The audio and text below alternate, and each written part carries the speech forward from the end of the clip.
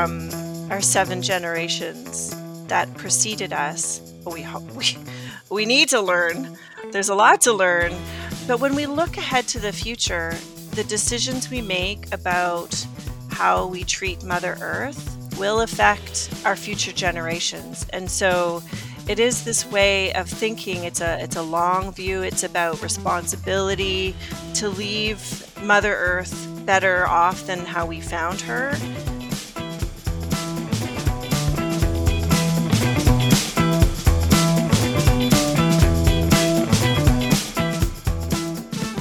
Hello, this is Dr. Guylaine Lefebvre from the Royal College of Physicians and Surgeons of Canada. Thanks for tuning in to Specialty Matters, where we explore topics that specialist physicians have identified as important. Today, we're talking with Dr. Sarah Funnell, where we'll discuss why we need to proactively preserve the health of our planet and why it's important to us as medical specialists. We'll end with a few tips on how you can be active in the planetary health space. Thank you for joining us, Sarah. And if you don't mind, I will be calling you Sarah throughout this podcast. We've had the privilege of meeting in person. And please call me Guylaine. Well, thank you for having me, miigwech. Sarah is the founding director of the Centre for Indigenous Health Research and Education at the University of Ottawa. She's an assistant professor in the Department of Family Medicine in Ottawa with a cross-appointment to the School of Epidemiology and Public Health. She's also the Director of Indigenous Health with the Department of Family Medicine at Queen's and is a member of the Indigenous Health Committee at the Royal College. Sarah's a mother of 3, and in her spare time she'll tell us that she talks to plants. I can only imagine story time with that schedule. We're both recording today's episode from Ottawa. Sarah, this is your territory. Would you please speak to that for us? Certainly. Miigwech for having me. I think we're all aware that Ottawa is located on the traditional and never surrendered and continuously occupied territory of the Algonquin Anishinaabe people. And as an Anishinaabe myself, I can tell you that our people have lived here since time immemorial. So that means for as long as anyone can remember. Our culture and our presence here has nurtured our land. And non-Indigenous people have benefited from our caring for this land. And we know that while non-Indigenous people have benefited, our Indigenous people, First Nations, Inuit, and Métis people, have experienced genocide and really intensely feel what is referred to as eco-anxiety. And the medical term for that is solastalgia. So, when you look around, you can see that this land is so beautiful. There's so much to love about this land, not only like in the Algonquin area, but all over this nation that we call Turtle Island.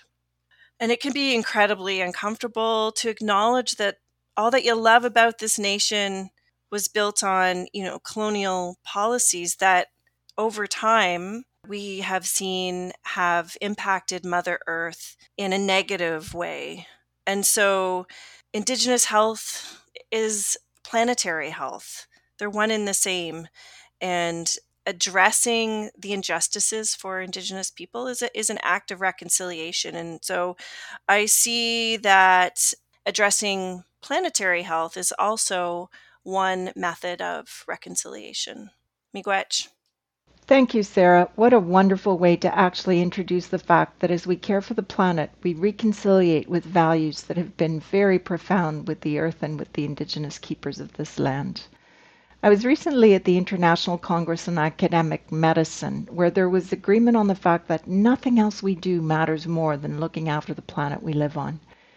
I was particularly inspired by a presentation on the concept of One Health, basically looking at one health for all that unites the well-being of humans, animals, and plants.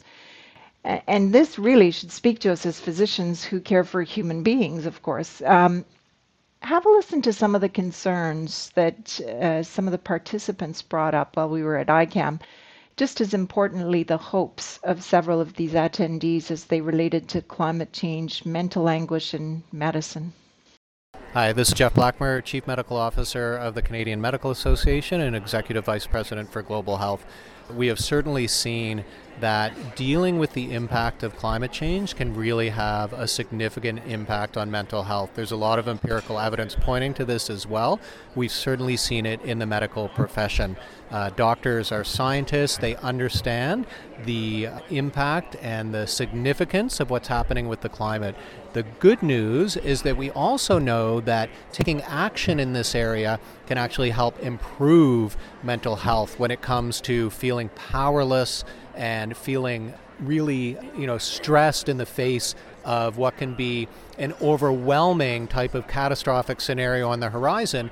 When doctors and others actually start to take action and make contributions towards mitigation, it can actually improve their mental health. So that's the sort of the silver lining to all this. And we at the CMA and lots of other great organizations like the Canadian Association of Physicians for the Environment are working really hard to give doctors a voice in this area. The Royal College is embarking on some excellent work as well and has really brought together a number of the key players. So for physicians who are feeling, stressed and feeling like they can't do anything, you can. And there are organizations here to support you and bring your voice to the table. I'm Justin Hall. I'm from Toronto and I work at Sunnybrook Health Sciences Centre. And I also have lots of patients who also ask us and say, you're just throwing that out now? And so I'll sometimes even ask them, if you want the extra bandages or you want the extra things, they're yours. Because otherwise, yes, I have to throw them out. I cannot actually keep this stuff. That's our hospital policy. Our hospital actually has a CEO task force now on sustainable healthcare, and so I think we're joining the conversation, maybe late, but we're certainly joining the conversation now to be able to actually recycle more. At a very basic level, we're starting a pilot actually this week on recycling in our staff lounges as a starting point, and hopefully building from there in terms of the consumables that we use and hopefully to decrease the waste. When we talk about having public transit versus having individual cars, for example, to get to healthcare appointments and otherwise, there is a lot of people, or are a lot of people, who do come forward and share their experience that it's not just cost anymore, but people are starting to think of, what am I doing to the next generation because I'm choosing to use my individual car by myself, but there literally is a transit route that goes to place A to place B as well. Certainly throughout the pandemic, we've seen a lot of change, I think, heightening of mental health concerns and anxiety in a wide range of areas, one of which I would say is around sustainability. Hello, I am Besma Boubartak. I'm from Algeria and I study here in Quebec City. I'm studying molecular medicine. This is a big issue because we all live on this planet. We have to take care of it, so it will be good for us and also the next generations. We are anxious about this, especially after the pandemic. When I see a mask on the floor, it gives me real pain. So I think this can be treated through educating the small children about the importance of this, so that when they grow, they can be leaders and making decisions towards our planet's health.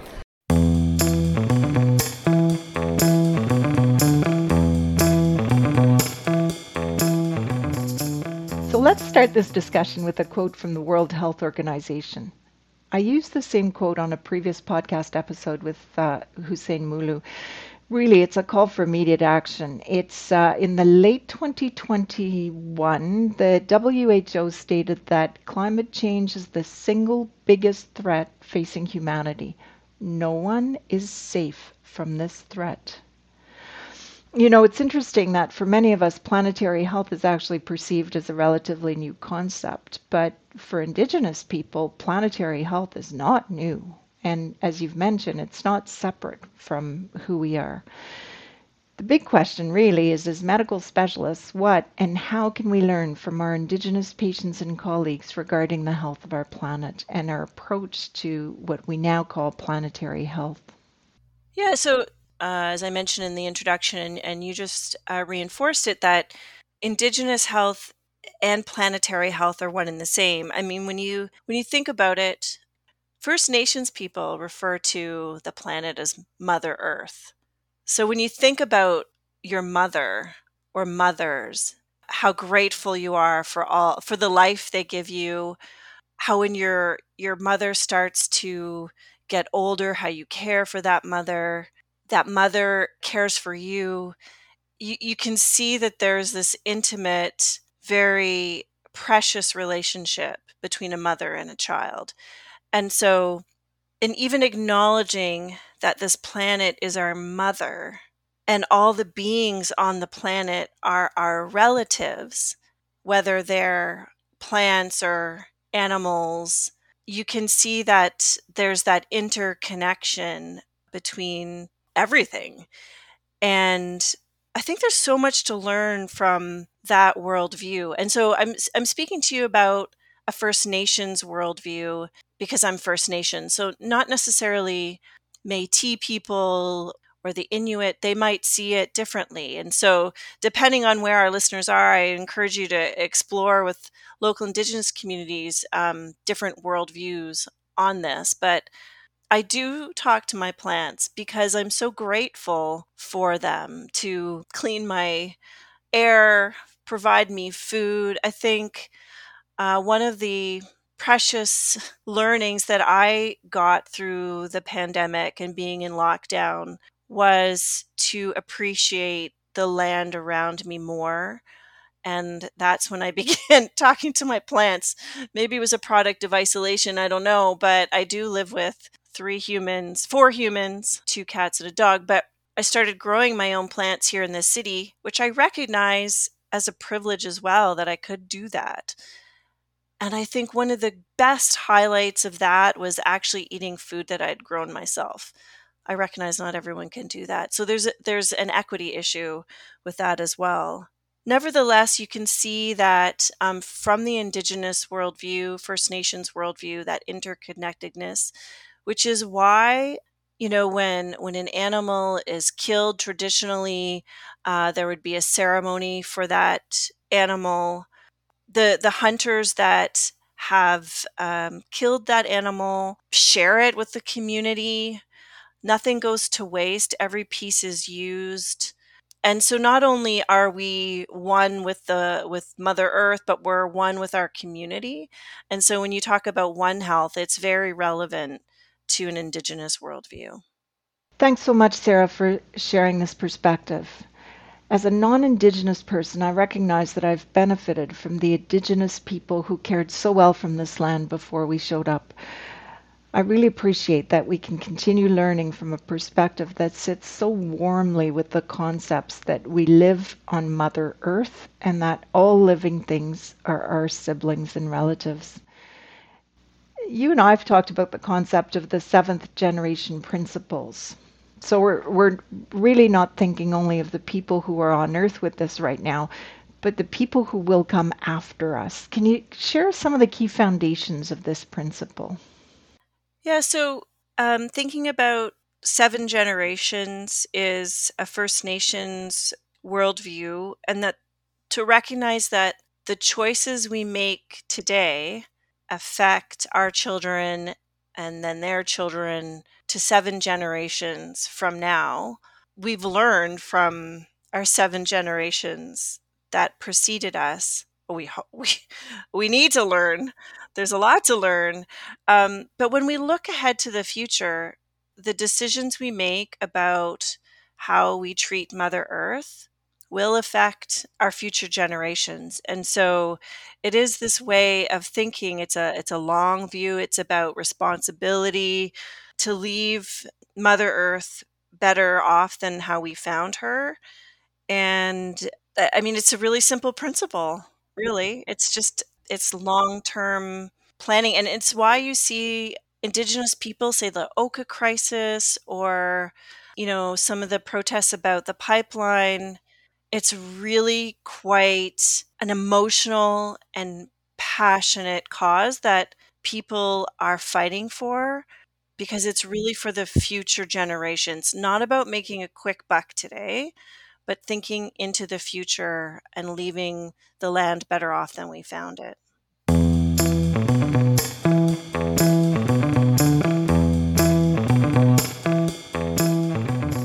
Yeah, I mean, I think the one thing to recognize is that solastalgia, that pain associated with climate change, has been shown to be more deeply felt by those that are more deeply connected to the environment. There's some researchers from Australia that showed the Indigenous people in Australia were more deeply affected, felt more anxiety with the bushfires than non-Indigenous people. So that's one thing to recognize.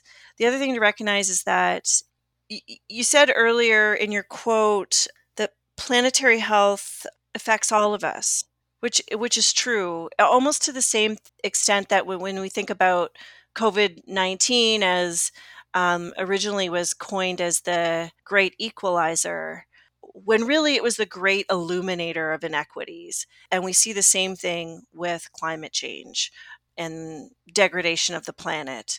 The first people that are going to suffer, or the first people that are suffering more, are those that already experience inequities. And all of that's really difficult to accept and understand. Earlier in our conversation, I talked about how it can be very hard to look around and see this beautiful nation that some of us call Canada, some of us call Turtle Island, Mother Earth, so beautiful, yet was built on acts of racism. And so these are difficult concepts. And I know we're trying to get at what can make it less difficult for us to cope. But I think at the same time we need to lean into those feelings of discomfort and sadness and not push them away, accept them for what they are. And then think about an action plan. And there's so many different resources out there, maybe too many. But, if you think about it really simply and holistically in a person's life, what brings people joy? We do know that seeing nature and being in nature improves happiness.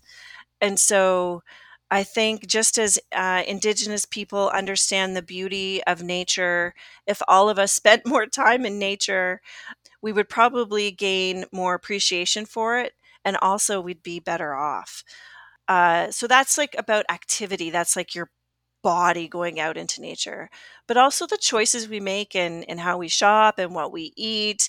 The Lancet put out a few years ago some really important dietary recommendations about sustainable diet. So not only what makes us healthy, not a fad diet necessarily, not low carb, not high carb, not this or that, but how we can eat better that will also preserve our planet and or improve planetary health. So those are just a few things to get started. I'm sure that maybe you even have some more ideas as well on what physicians can do. Well, you know what resonates in this conversation for me, having spent close to 15 years in an inner city health environment in Toronto at St. Mike's, it's recognizing that inevitably this is inequity. When we talk about a healthy diet or a 100-mile diet or being able to have a place where you can grow your own food, for a lot of people, that is just not accessible. We recognize there's a privilege for many of us, and people who are already marginalized are more so in this environment where the climate changes and affects us all, but not to the same degree. Really, we're challenging the status quo, and I appreciate the concept you bring up of leaning in, not trying to push the discomfort of these thoughts away, but actually leaning into them. There's growing evidence to say that if we find action, it helps with anxiety. If we actually find something that we can do about this, in a sense, being able to get out there and do something that we will register as positive to try and do our part in addressing this climate change. As you've said, preserving our planet really is a collective responsibility. Is there a way by which we could assess our own mental anguish or the mental anguish of our patients in relation to climate sensitive concerns? Well, I don't know the immediate answer to that. I mean, I guess yes, depending on what type of specialist our physicians are. Certainly, in our pre-meeting, remember we were talking about that disastrous fog, that smog fog that came over London, and that's a really profound example of what poor air quality can do to people. So what can physicians do? There's no end how physician specialists can address issues of planetary health with their patients. And so I suppose one important thing would be for physicians to understand within their specialty how planetary health affects their patients. So, respiratory health is really quite an easy example. With climate change, we have poor air quality. With poor air quality, we see more cardiac events, more exacerbations of chronic lung diseases and asthma and those types of things. So that's relatively easy to understand how that affects people. But I think patient-centered approaches and looking at holistic approaches to your patient can give you a better idea of your patient, and you can be more patient-centric. So understanding what your patient does to bring them happiness and joy can help you from a strengths perspective understand what can improve their happiness and wellness. And so understanding how patients are connected to nature, water, those types of things, water sports. Being surrounded by green trees and nature, it's been shown to decrease blood pressure. I've actually known that physicians will give prescriptions to patients to get outside. Nothing too complicated. A walk in the park, right? This can actually restore our connection with the land and serve us well for the lack of well-being that we're experiencing right now on some physiologic level, actually. Yeah, one of my colleagues, well, a few of my colleagues at a community health center here in Ottawa. We have an inner city here in Ottawa. It's true. They are proponents of what has been coined social prescribing. We write any prescription. We do have to assess the patient's ability to access that, whether it's a medication or a lifestyle recommendation or a dietary recommendation. That's important to recognize as well, right? Like that not everybody has the same access that we do as physicians. But you're right. Like in terms of, mental wellness, there's some reports from the Happiness Institute, and they have shown that things like being in nature, particularly gratitude, improves happiness. So I think when we're happier, we feel less pain. So I think those are really important to recognize. With the caveat, you have to understand your patient and what they have in their toolbox and what they can access. Absolutely. This all makes sense, Sarah. There's a lot we do with the Royal College right now that's all coming together as interconnected for sure. We are prioritizing Indigenous health, planetary health, equity, diversity, and inclusion, all came through in what you're saying. What stands out for me in our conversation is how we as non-Indigenous people have benefited from the caring of this land by our Indigenous peoples. Thank you for sharing the learning that Mother Earth and all living creatures are siblings, and that perspective can help in how we think of and address what we do on this land, and how taking care of our siblings as a priority will serve us well, not only for our own health, but for the health of generations to come, and as physicians, for the health of not only ourselves and our families, but our patients as well. Leaning into the discomfort that we feel and finding ways by which we could address it, which may be as simple as getting outside and being part of nature. And I have to admit, through COVID, I think many of us were stuck in our homes, and at the end of the day, how privileged we were to be able to go around the neighborhood and get to notice things that perhaps we hadn't taken time to appreciate before. Do you have any final thoughts for us? A few words or a call to action or advice for physicians and other listeners? For sure. I mean, we could talk for days and days about how physicians can address planetary health. There's a really simple framework that I love. It's like advocacy at the micro, meso, and macro level. And at the micro level, that's at your individual one-to-one patient interaction and what you can do there. And, we talked a bit about that already, is understanding how planetary health and climate change and these severe weather events can affect the patient population that you see. And as well, how being in nature, appreciating nature can mitigate the harms of whatever your patients are experiencing. That's at the I call that the micro level. And then there's at the macro level, and we talked a little bit about that before too. It's in the Indigenous context, is understanding the Indigenous people that you serve or that live in the area where you work, and understanding their worldviews about Mother Earth. They'll be different than what I've described, probably. So that's the macro level or the community level. And that can also look like advocacy for a improved built environment, so people can be actively transport themselves, kids can play in parks, more green spaces. There's lots of other like built environmental interventions that can be done to improve climate change as well. And I believe Dr. Teresa Tam, one of her annual reports a few years ago was about this, the built environment. And so that's really important to recognize. And then we have the macro level, which is where you, as a physician, you'll see, like the physicians for the environment, that kind of level where you're really putting pressure on politicians to affect change at a policy level, whether that's tax incentives or disincentives or any sort of policy change at that level. Together, all of us as physicians, we're really strong. And I think sometimes we forget that our collective voice for change, particularly improving the health of the people that we serve, we have really powerful voices, especially when we're all together.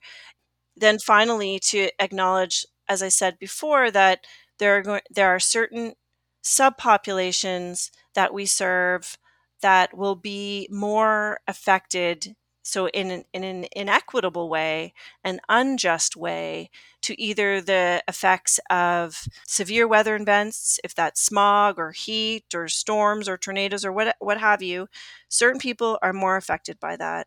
And then looking into the future, if we don't act now, all of us together, then again, those people that experience the most inequities will certainly face the brunt of climate change first and more harshly. So again, there's no end to what we can do, but we do want to break it down into manageable parts. Sarah, thank you again. It's been such a pleasure speaking with you today, and I'll go back to your reference to the fact that all of us collectively taking care of the planet is part of reconciliation and honoring the Indigenous people who have looked after this land since time immemorial. Thank you so much for taking the time to share your wisdom, your experiences, and your guidance, and thank you to our listeners for tuning into Specialty Matters. Please share this episode with peers, subscribe, give us a rating, and write a review. Write to us at fellowshipaffairs@royalcollege.ca with suggestions or feedback on this podcast. You can also tune into our other podcast for medical students called Café des Spécialités and Specialty Café. Until next time, I'm Guylaine Lefebvre.